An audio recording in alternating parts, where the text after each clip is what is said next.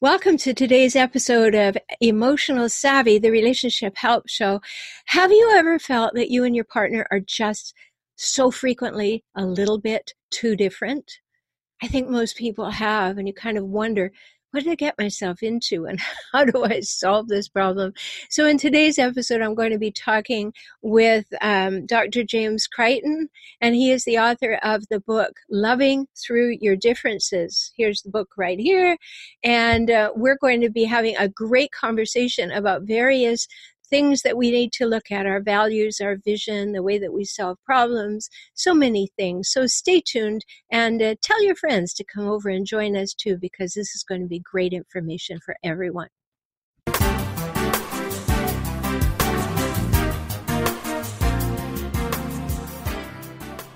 Welcome to Emotional Savvy, the Relationship Help Show. I'm Dr. Roberta Shaler.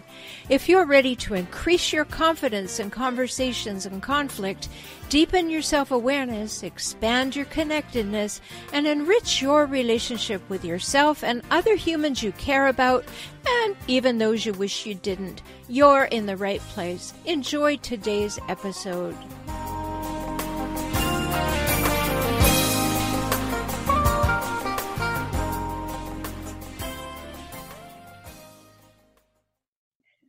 Today on Emotional Savvy, my guest is Dr. James Crichton, and I'm so delighted to have you here, James. How long has it been since you have had your wonderful book, Loving Through Your Differences, this book right here that you can find on Amazon, and there's how you spell his name. How long has it been since this book came out for you? It came out in February, so it's fairly recent. That's very recent for a book. That's a brand new birth. It feels like it too, along with birth pains and everything.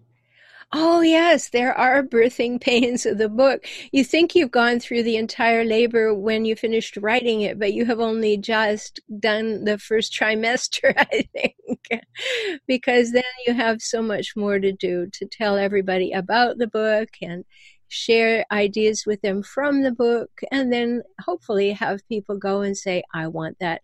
So if you do want that, you can get that book at Amazon, Loving Through Your Differences. So you have been a psychologist and a relationship consultant for a long time, as I have, and that's always fun to have a conversation with someone who has been through many of the changes in the ways that we look at relationship and how we help people with relationship. One of the things that I think is important for us to discuss, and certainly relates to my work with the difficult people, the hijackals, is the idea of empathy. How important is empathy in being able to solve your differences? Well, it's critical.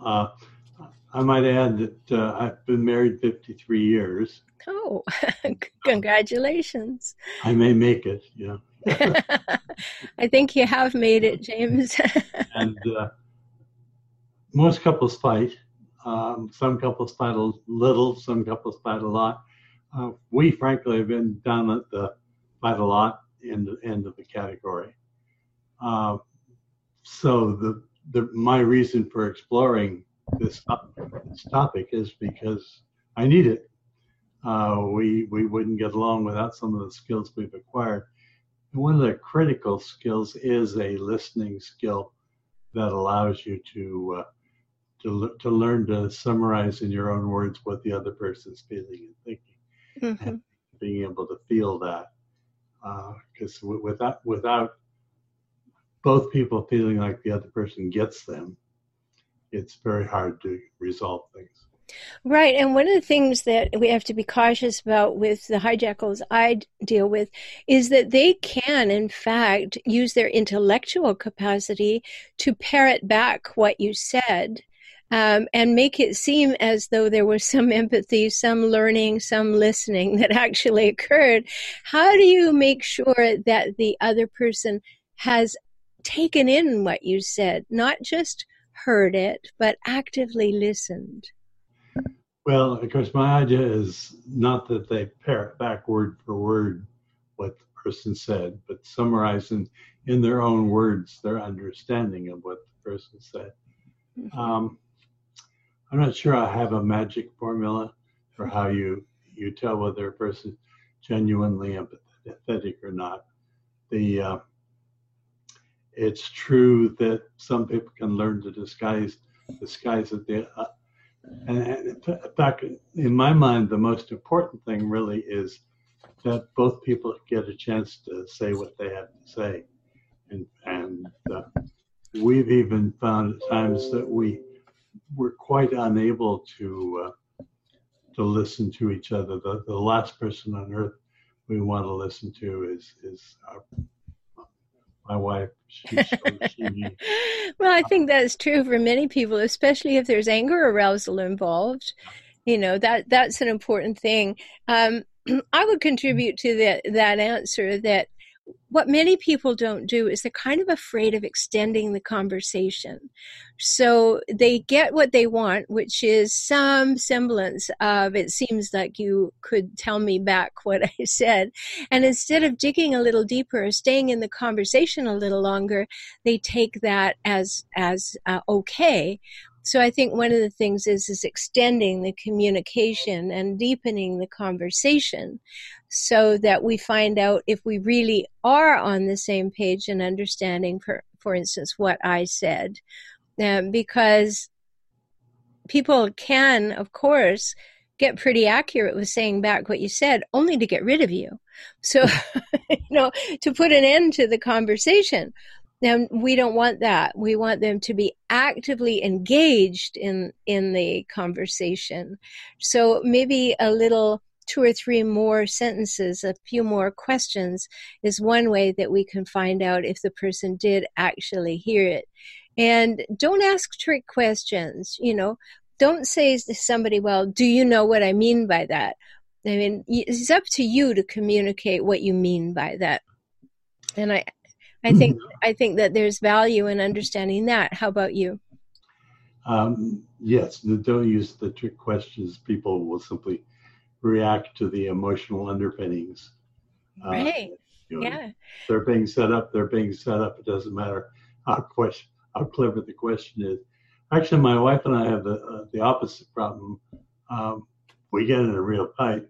We can go on for hours, it seems like. What we've learned to do is something called the 5-minute rule. This helps us immensely. We're both upset, both at a point where we're saying things that we later on wish we weren't saying, and so forth. Either one of us can invoke the 5-minute rule because we've agreed to do this. And the way it works is that one of us says 5-minute rule, and we stop whatever we're doing, and all we can talk about is who goes first. And if that's that itself can be a subject of controversy. So you flip a coin, and that person, whoever wins, gets 5 minutes to say whatever he or she wants, any way they want, for 5 minutes, and then they switch. The other person gets 5 minutes. And why it seems to work is 5 minutes is long enough that you kind of get some of the steam goes out. Mm-hmm. It seems like a couple minutes isn't enough. We're still fighting the battle and carrying the banner, ready to storm the tower and so forth. By 5 minutes, at least by about 4 minutes, I'm boring myself. I can see that I'm just repeating the same thing over and over. My wife can go 5 minutes easily, but if we have to go past the 5 minutes, why we have to do another round? So we switch and do it. And it seems to be enough so that by the end of 5 minutes, either one of us engage in some behavior that's conciliatory. We might do an active listening summary. Sometimes all it ends up with is, well, I don't have any more to say. If both people say that, that's really not a bad place from which to launch problem solving in the next discussion and so on. Now, I see opening comments as being kind of the first step in problem definition, problem that you're going to try to solve together, is very often the initial feelings that you start expressing aren't even the feelings that come out after you've been going for a while. Mm-hmm. Yeah, I think that that's true. Let me just interrupt for a second there, um, because we want to take it in parts. So this 5-minute rule, someone calls it. What do you say? I need a 5-minute rule. Yeah, just Yep. 5-minute rule. Yeah. Okay. And sometimes do you have to postpone it? Do you have to say, well, I can't do it right now, but I can do it at a certain time? You could, and there can be some other limitations, like you don't do it in front of your friends, and so forth, so on. You get some time when it's alone. Good plan. Timing of an argument is an interesting issue. Did you want to take a break or do? No. Oh, I'm sorry. One of the things I found, John Gottman talks about pursuers and distancers and so on. And pursuers are people who, when they're upset, take care of their anxiety by going right after it.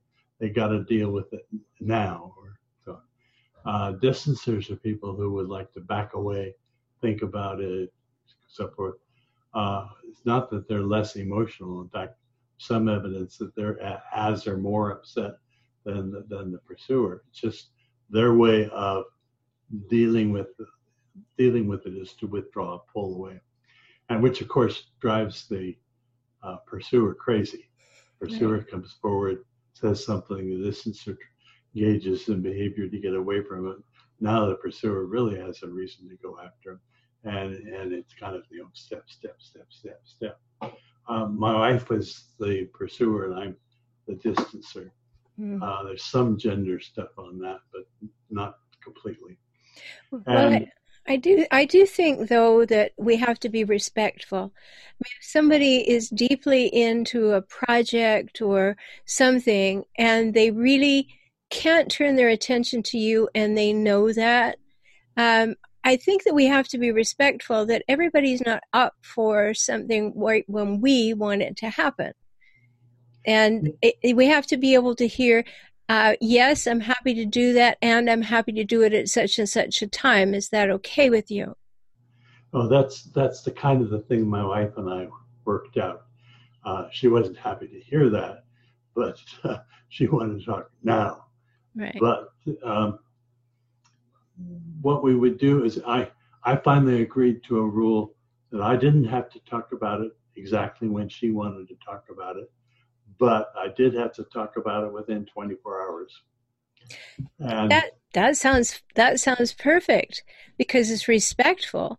This whole business of people saying, well, I want to talk about it right now and I don't care what you're doing and I don't care where you are, and they call you on the phone and say, I am angry and I can hear this. Well, I want a 5-minute rule and I want it right now, and it would be impossible for that to happen because that is lacking in maturity, in the same way that it would be lacking in maturity to try and postpone it for 48 hours. Right. You have to have something where you build trust that there is a problem-solving willingness in the relationship. Yeah, I had a funny experience with this, which is after we've agreed on when we're going to talk about it, like as soon as the football game's over, then my reaction tends to be pause and then let's talk about it and get it over with. Because once it's no longer a power struggle about whose time we're going to deal with it in, and do I really have to jump through a hoop anytime you have a feeling and so forth and so on.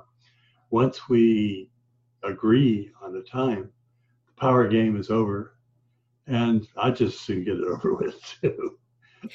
Well, I think it's wise if you can honor the fact that someone's a little hot under the collar right now. But there's also wisdom in letting that person calm down before they open their mouth. They can spill a lot of venom in 5 minutes that is ill placed and is going to require 5 hours to fix, right? So, we do want to be respectful of one another and respectful of ourselves, because when you're angry, I mean, you're somewhat brain dead according to the way your brain works. The more arousal there is, the less blood there is in your brain. It's gone to protect your vital organs. And, as Ashley Brilliant said, when you're angry, you'll make the best speech you'll ever regret. So, if someone says, I need a 5-minute rule, and they're self-aware enough to say, and I need it in 3 hours because I'm really too angry right now, I would think that is part of the maturation process and learning to deal with relationship issues. That would be great if that's the way it came about.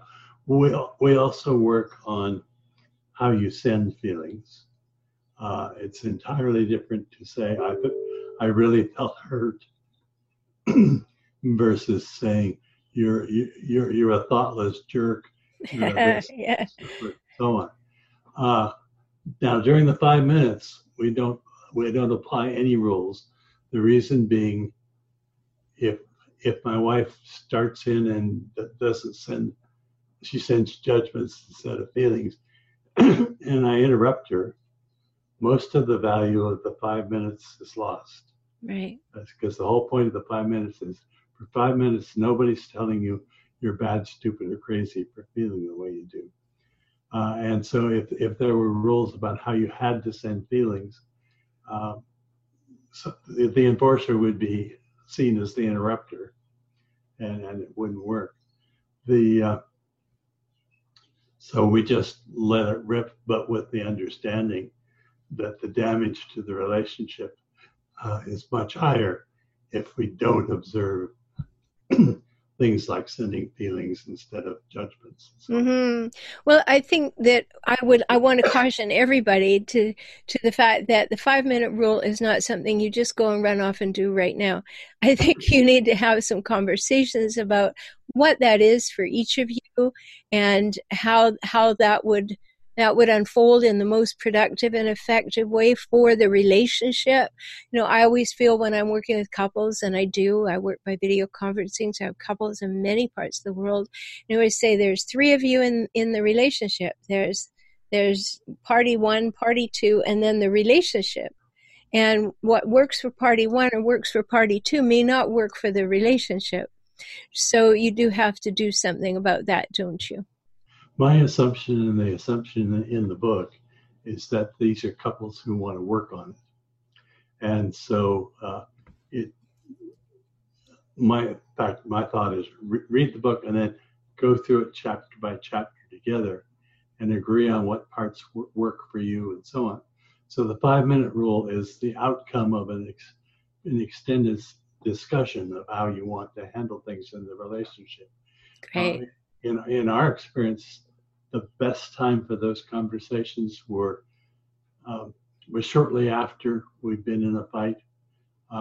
We've recovered enough that the venom's gone, mm-hmm. but some of the hurt isn't, mm-hmm. and we don't want to.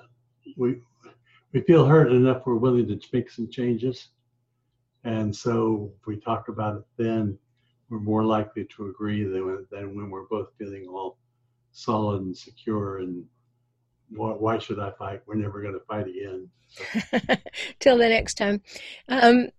One thing that I just want to put in here, the research shows that if you get very angry and your body goes into certain arousal that happens and blood exchanges and amygdala upsets and all kinds of things that occur, and it takes a minimum of 2 hours for the body to come back to resting heart rate if there are no more upsets in between. So I would think that might be a good rule of thumb for people to say, at least have a 2-hour gap between when you were really angry and when you attempt to resolve. because whether you use the 5-minute rule, which could work really well then once you've laid your own ground rules, or you just come back, because we've all had that experience of having, a whole big fight, and anger is really present, and tension is there, and name calling and judgments and feelings and everything spilling out, and the past being brought up, and the always and the never and all that thing. And what's basically happening is the body's gone into fight or flight, and it is preparing. So the blood goes from the prefrontal lobes and drains down to keep the heart and lungs happy so you can stay alive, because you feel threatened. And when that happens, we have to get the blood back where it belongs and everything calm down. So it's a good thing to not try and fight, because if we all have differing times, so that's why I say wait 2 hours, because haven't you had that experience where you have a fight and then the other person is doing better than you are, and they think better of it, and they come in and they say, oh, well, I really love you, and they go to touch you, and you go, get away from me. I'm yeah, not I've been there. They're ready to have that conversation with you. I'm still in arousal. I am not ready. So it may be very wise to take the 2 hours before you try to have a 5-minute rule. Well, I definitely, there's a chapter in the book which describes the steps in a problem-solving process. And first step is problem definition, which actually occurs even during a fight. But I strongly recommend that the problem-solving session be a separate time from the fight.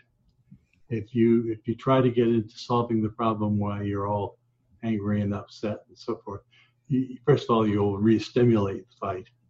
So you'll just, she'll say something that just hooks you just enough that you fire off again. And you, as you say, when you're all agitated and upset and so forth, the range of alternatives you're willing to consider also narrows. That's one of the things as you escalate, is that you get more rigid, less open to alternatives, and so on. I've had this, I often serve as a mediator in public issues and so on. And I'll talk to people beforehand, and it will seem like they're not that far apart. But when they get together and start wailing away on each other and so on, what I see happening is they were pretty close together, and as they go on and on, they get further apart. And it's so like, I'll never do that. I'll never agree to that with this person. I don't trust this, and on and on and on and on. And it gets worse. So you want to do the problem solving sometime after you've discharged the emotion and have kind of found your balance again. Yes, I think that that's a very good consideration, and I hope everybody will think about that, because a lot of people, I used to teach a lot of anger management classes, James, and people didn't realize that all these physiological things are going on in tandem with all this emotional stuff that's coming out. And so they think that they're quite able to monitor their mouths at all times. But when you've gone slightly brain dead, monitoring your mouth is not something you're really good at usually. And that's when you can do a great deal of damage to a relationship. So, yeah. One thing that I did, because I've also taught anger management classes, one thing I did in mine was we would try to look at the escalating steps in the conflict. And you start out with blame and accusation, and then pretty soon you're moving to drawing in other people as ammunition. Not just me that feels this way. That's right. Your maiden feels that way. The neighbors took a vote and agreed you're a jerk. And whatever it is. You also tend to move from whatever the specific thing, the cap was left off the toothpaste. You start broadening the issue. It's not just leave the cap off the toothpaste. You're always so messy. And this is a sign of how irresponsible you are. Mm-hmm. And you never do. And pretty soon it's a universal, a wipeout aimed at the person universally. And nobody can answer that. My wife and I even set rules on that. We said a don't escalate, don't expand the issue kind of thing. So the minute we hear us moving from the toothpaste cap to "you're always so messy," we try to call each other on it and try to discipline ourselves. Oh, okay. I got a big question there, James. How Okay. do you do it? How do you call each other on that? Pretty gently. Yes. Could you give us some good words for Well, that? well, the thing that helps, of course, is that there is a mutual agreement in place that we won't expand the issue. And so usually just you're expanding the issue is enough for me to say, Okay, good. Because I think yeah, that's really important to know. You know, what you're talking about is what I've written about called the 10 for 1 solution, which is we want to talk about the lid on the toothpaste, and then we get to the, well, you don't care about the bathroom, and then you're terribly messy, and then your mother wears trench boots, and I don't know why I married into this family, and all of the family is like that. And pretty soon you've got 10 things that you're exactly. trying to add to the conversation when you really wanted to talk about the lid off the toothpaste. And for those of you who want to go and find more about Dr. James Crichton, you go to James L. Crichton, that's how you spell it, .com. JamesLCrichton.com. And remember, you can find his book, Loving Through Your Differences, at Amazon or wherever you like to buy books. And if it's not available, ask the bookstore to order it, because that will stimulate more people to buy that book. So certainly do that. Tell you a little secret. Amazon also gives about a $5 discount. Well, there you go. Rush on over to Amazon and get it right now. Loving Through Your Differences. So I want to talk about a couple of other issues, because we just touched on that very good one, the 5-minute rule, and how to ask for it and how not to escalate the conversation. So very important. But I want to ask you, each one of us, you say it's important that you've learned that each of us has an emotional reality of our own. And I think sometimes people miss the fact that we're entitled to our emotional reality. Yeah, this is when again everything that's here, my wife and I worked on at some point. But if we go to a movie and I come out of the movie and start talking naturally about it, and I say, "Boy, that was a great film," and she says, "Man, that was awful. I was bored to tears." The first reaction that most of us have is to try to tell the other person they're wrong to have the reality they have. Right. I mean, that there's something really, really immature that I could like a movie like that. Or she's opposed to certain kinds of things, and she's just not an open person. And on and on and on and on. It's a fact that I felt excited by the movie, and it's a fact that she felt bored by the movie. Right. That it was a good movie, we can argue about that forever. And if we get onto that level of discussion, we will argue about that forever. But the experience we had of boredom or excitement, so forth, is our experience, and it will change only unless our understanding of the situation changes. And so the telling the other person they ought to feel the way you do is really a wasted energy, and it's asking them actually to deny who they are. They feel the way they feel because of how they were raised and their upbringing and the training they've had, and on and on and on, all these things that make them unique. Nobody else in the universe is like them. And as a result, nobody else in the universe will ever always feel the same way they do. Right. And this is valuable information to sit with for a minute, because when somebody tells you something about themselves, you have two opportunities. You can make them wrong, or you can lean in if you love them and learn more about them. And it's a moment to become curious. Tell me more about that. What was it that didn't strike you well in that movie? Did it trigger an old thought or an old emotion? What happened? And we can learn about our partners. But if we come from that place, well, I liked it and you should like it too, what's wrong with you? We have already dysfunction in our relationship, and that needs a different kind of solution. So it's important to honor the fact that we do have different emotional realities and become curious about one another's emotional realities so that we can deepen our emotional intimacy. And these are important things to do. Otherwise, we're always just sitting on the surface. I call it a rice paddy relationship. It's really wide, but it's only about this deep. and it's important for us to know that we have it within ourselves to be the one who wants to take things deeper, who wants to know more, wants to learn more, not in a way like I need to know everything about you, but no, I really value you. I love you. And the more that you fill in the blanks for me, the bigger the picture gets, the more I understand you, the more I can respond to you. And this is something that most people long for.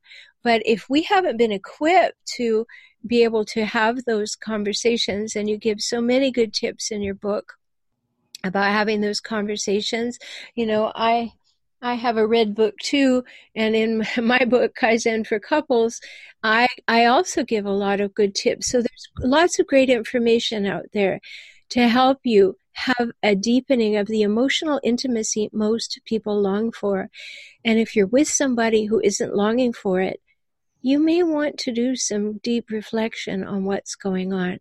Now, just let me remind you, if you didn't write it down yet, you want to learn more about what Dr. James Crichton is saying, go to James L. Crichton, all one word, no period after the L, and .com, jameslcrichton.com. If you want to learn more about my work, go to transformingrelationship.com. Okay, so we're talking about emotional reality. Let's talk for a minute about the distinction between we have a problem and you are the problem. That's a big thing that many couples have to work on, isn't it? How do they do that? Well, one of the important insights about your own individual reality and so on is to learn that your feelings are the result of how you frame the situation, your interpretation. Let me give you an example. I had a guy in one of my classes who loved to go hunting once or twice a year with his buddies. And his wife would get kind of upset by it. And then when he came back, would be asking him all kinds of questions.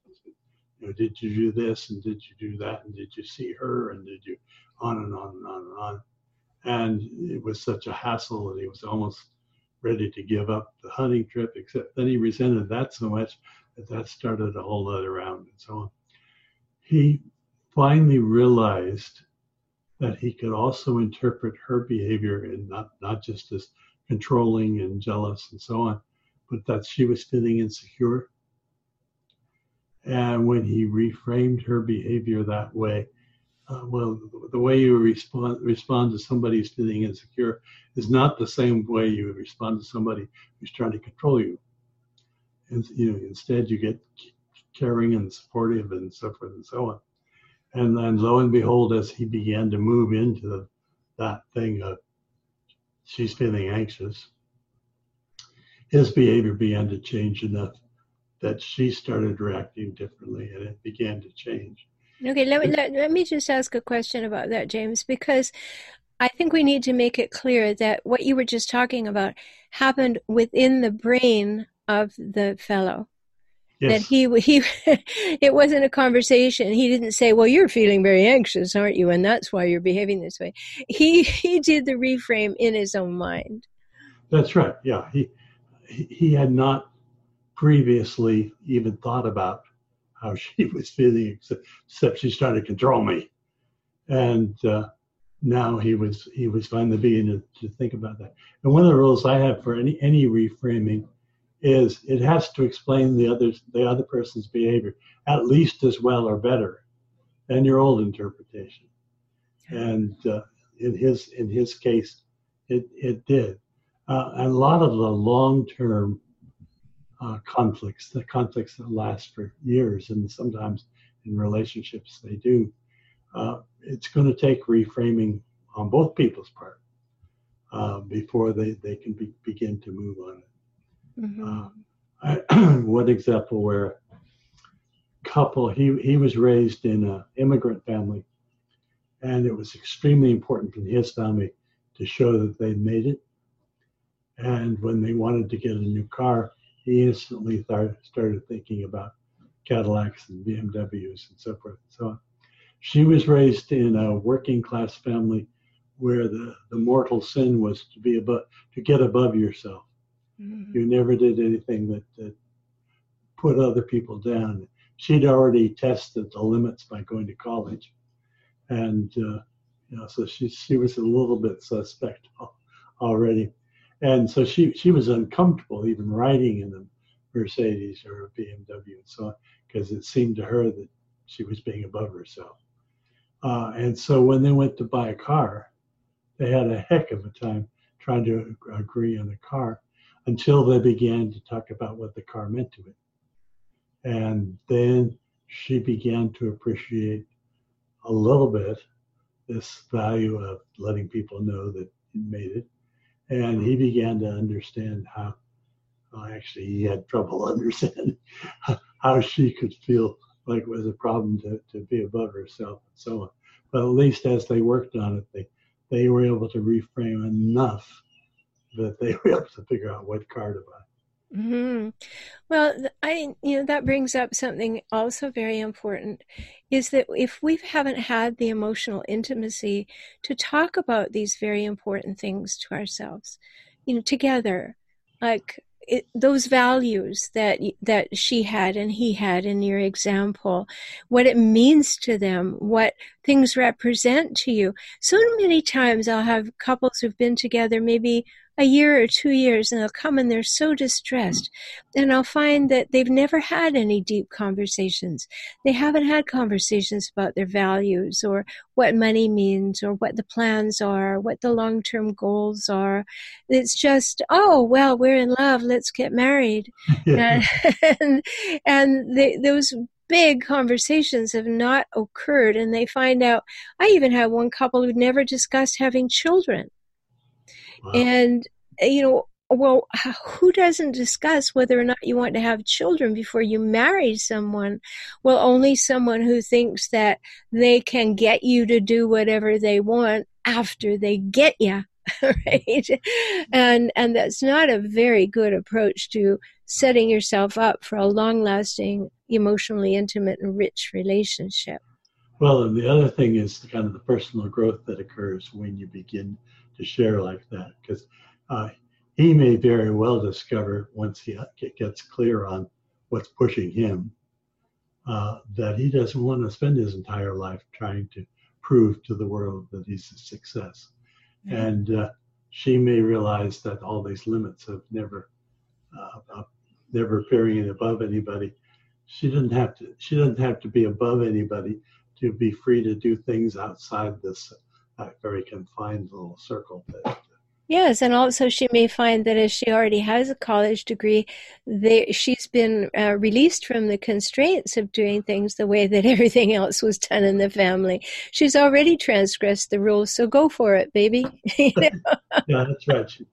She's already been rejected, so she might still enjoy it. Yeah, that happened to me. I'm the only person in my entire family, mother and father's side, who ever went to university. One person went to a one-year teacher college. I'm the only one who has a university degree, and of course I have 3. Well, it was instant rejection. I mean, it was all done, by the time I got the bachelor's degree, never mind the master's and the PhD, like, no. So I could do anything that I wanted after that because it's going to be wrong no matter what. So it kind of let me off the hook. Well, thank you so much for talking to me today, James. This has been great. Enjoyed talking with you, Roberta. So I've been talking with Dr. James Crichton. Now, he has all kinds of wonderful credentials, and he's been doing this work for a long time. So he has written this great book called Loving through your differences. So he's giving you some really solid strategies here for what to do when things seem to be going sideways, and even if they go sideways often, right? So important for you. So find him at jameslcreighton.com. That's CREIGHTON. And be sure to check out the book at Amazon. And remember, he said it's a little bit cheaper on Amazon, so run over there and get it. I'm Dr. Roberta Shaler, the Relationship Help Doctor, and you can find me at transformingrelationship.com. Come and visit my other podcast, Save Your Sanity, Help for Toxic Relationships. If you find yourself in a relationship with someone who is relentlessly difficult, a parent, a partner, an ex, a coworker, a sibling, then you want to go and get my free ebook, How to Spot a Hijackal. Hijackals are what I call these people. So we don't need a psychological diagnosis. We don't need a healthcare professional. We can just say, these are the patterns, traits, and cycles I'm seeing. That person is a hijackal. So you can get that book at my website, transformingrelationship.com, and you can see the store, and it's free. So you can also see where to get it. I'm glad you were with me today. If you found value here, I hope you'll return. Tell your friends, invite them to come along too, because everybody needs some emotional savvy. Until we talk again, take good care.